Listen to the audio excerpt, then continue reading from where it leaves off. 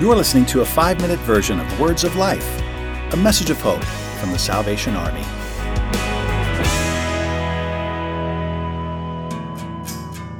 Hi, I'm Chris Benjamin, the producer for the Salvation Army's Words of Life. A few weeks ago, Bernie Dake and Salvation Army officer Lieutenant Colonel Alan Satterley had the honor to sit down with the General of the Salvation Army, General Brian Peddle. He joined us to discuss some of the Salvation Army's current opportunities, challenges, and successes. To learn more about the Salvation Army's work worldwide, visit salvationarmy.org. Welcome back to Words of Life, everybody. We are so excited to have the international leader of the Salvation Army here in the USA Southern Territory. General Peddle, welcome. Oh, thank you very much. It's really great to be here. We're excited to introduce you to our editor-in-chief of the publications here. His name is Lieutenant Colonel Alan Satterley. Welcome, Alan. Thank you. Well, General, it's our honor to have you with us today. And as Bernie has said, we do have some questions. The first question we want to ask you is, how has COVID impacted the worldwide work of the Salvation Army? I've got to start with what I refer to as a personal lament. Impact is often borne out in the context of what you either gain or lose. And the Salvation Army has lost some things through COVID, but the most incredible one for me is that I've lost in excess of 120 active officers. Wow. Many of your listeners will know that when an officer's commissioned, there's a silver star that's issued to mentors and parents. When an active officer dies, we replace that star with a gold star. And we have never in the last decades had to replace so many silver stars. And that's still happening. And that does not acknowledge the impact on our soldiery and our employees during this time of COVID. So the first impact I would want to acknowledge is that we lament and grieve with the pain and suffering that COVID has caused. I think for the International Salvation Army, the Salvation Army has weathered this storm so far so very, very well. And I put that down to the resilience of our people, quite frankly. Some people don't realize that we go home and our work goes home with us. We look after literally millions of people in institutional realities, in boarding schools for hundreds and thousands of children, homes for vulnerable children, and so on. We couldn't stop doing these things during COVID.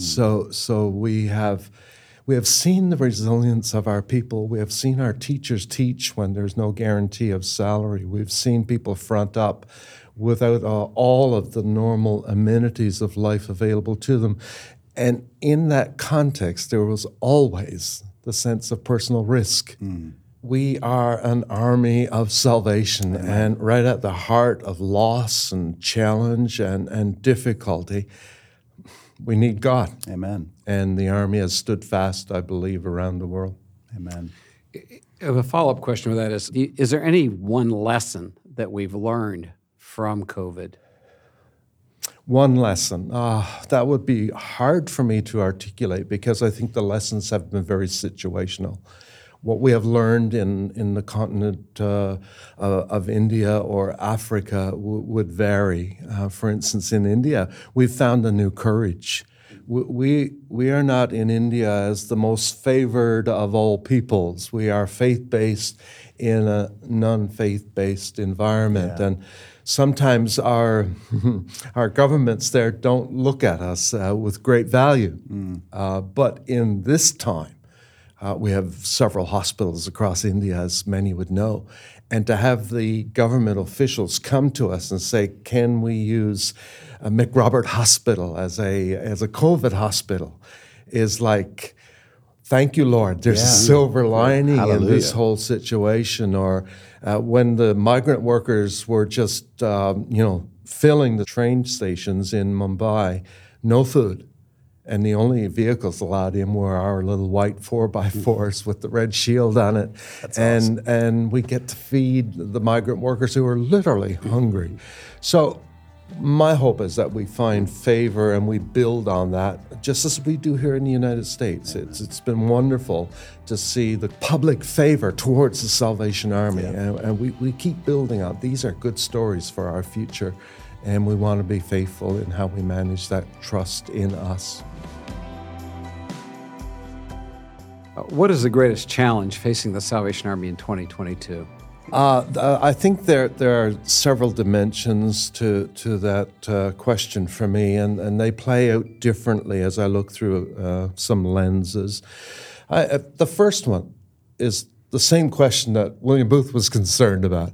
How do we minister in the age in which we are living? Mm-hmm. How does the Salvation Army in the U.S. Southern Territory remain faithful in the time that we are living and serving? So that's about the Salvation Army. It's about the army of salvation. Yeah. It is about the main thing remaining the main thing. That's why, as general, I'm tripping around the world talking about God's call to mission. Yeah. A call I feel is on the Salvation Army. Our world is becoming so secularized and becoming so anti-biblical view that it concerns me that there is less and less space for the value-added reality of faith. We have legislators and legislation all created without any context of a biblical view, and often with extreme biblical illiteracy. So how does the Salvation Army live in a secularized context and still be the army of salvation? These are just some of the challenges that we face in these days, but God continues to be faithful, and I think that's the key element that emboldens me and countless others around the world. Well, sort of flipping that, what are the greatest opportunities that the Salvation Army has at the present time? Goodness me. Well, these are just bursting wherever I look. Now, some people might think I have my head in the sand, but I do get a panoramic view of the International Salvation Army. God encourages and inspires me through that. But I think the opportunities is we still work in God's will and way out of an incredible position of strength. Yeah. We are financially sound. We are biblically sound. We have mission frameworks that stand the test of time, and we still have this very beautiful ability to just acknowledge need and turn all our resources towards that need. And as long as we're faithful in those things, the opportunities are unlimited. Listeners would like to know, I'm sure, that we continue to grow. Last year during COVID, we added 50,000 soldiers to our soldiers' roll. Hallelujah. And we lost very few. We just had a report at my office of the 5 new babies, the new openings in the Salvation Army, and we're looking very closely at 3 new countries within the next 1 to 2 years. So I'm hard-pressed to not be excited about the Salvation Army and what's happening around the world. And please bear in mind, I do see the good and the bad.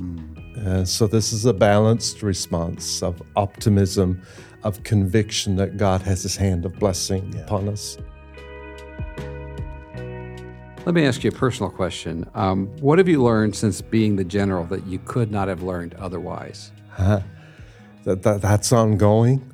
I love being surprised, and wherever we travel, what we see, I am so often surprised.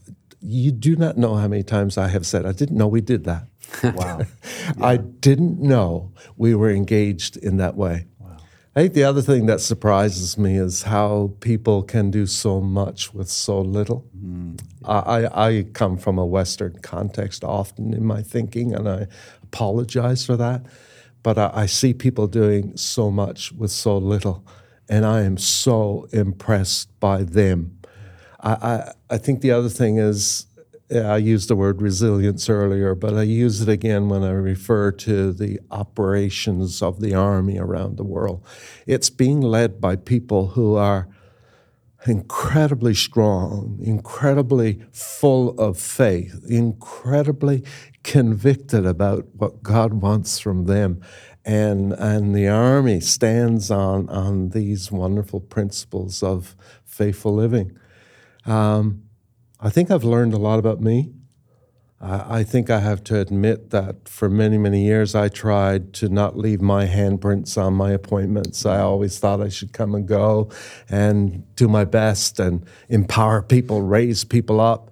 And I didn't want to leave my handprints. And over these last years of my international context, the Army has changed me. And I think I can't have the same conversations anymore.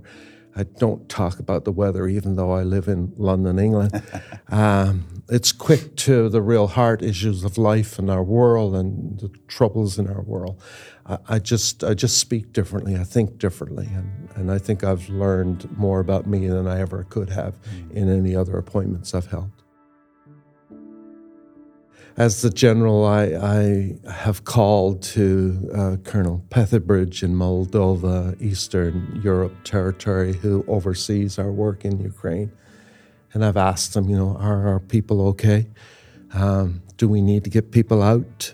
How do we support them? And I get this resounding reality that our officers are not going to leave. They're going to stay, turning their homes and their halls into sleeping accommodations and sheltering realities. The difficulty we're facing at the moment is getting things to them so they can serve well.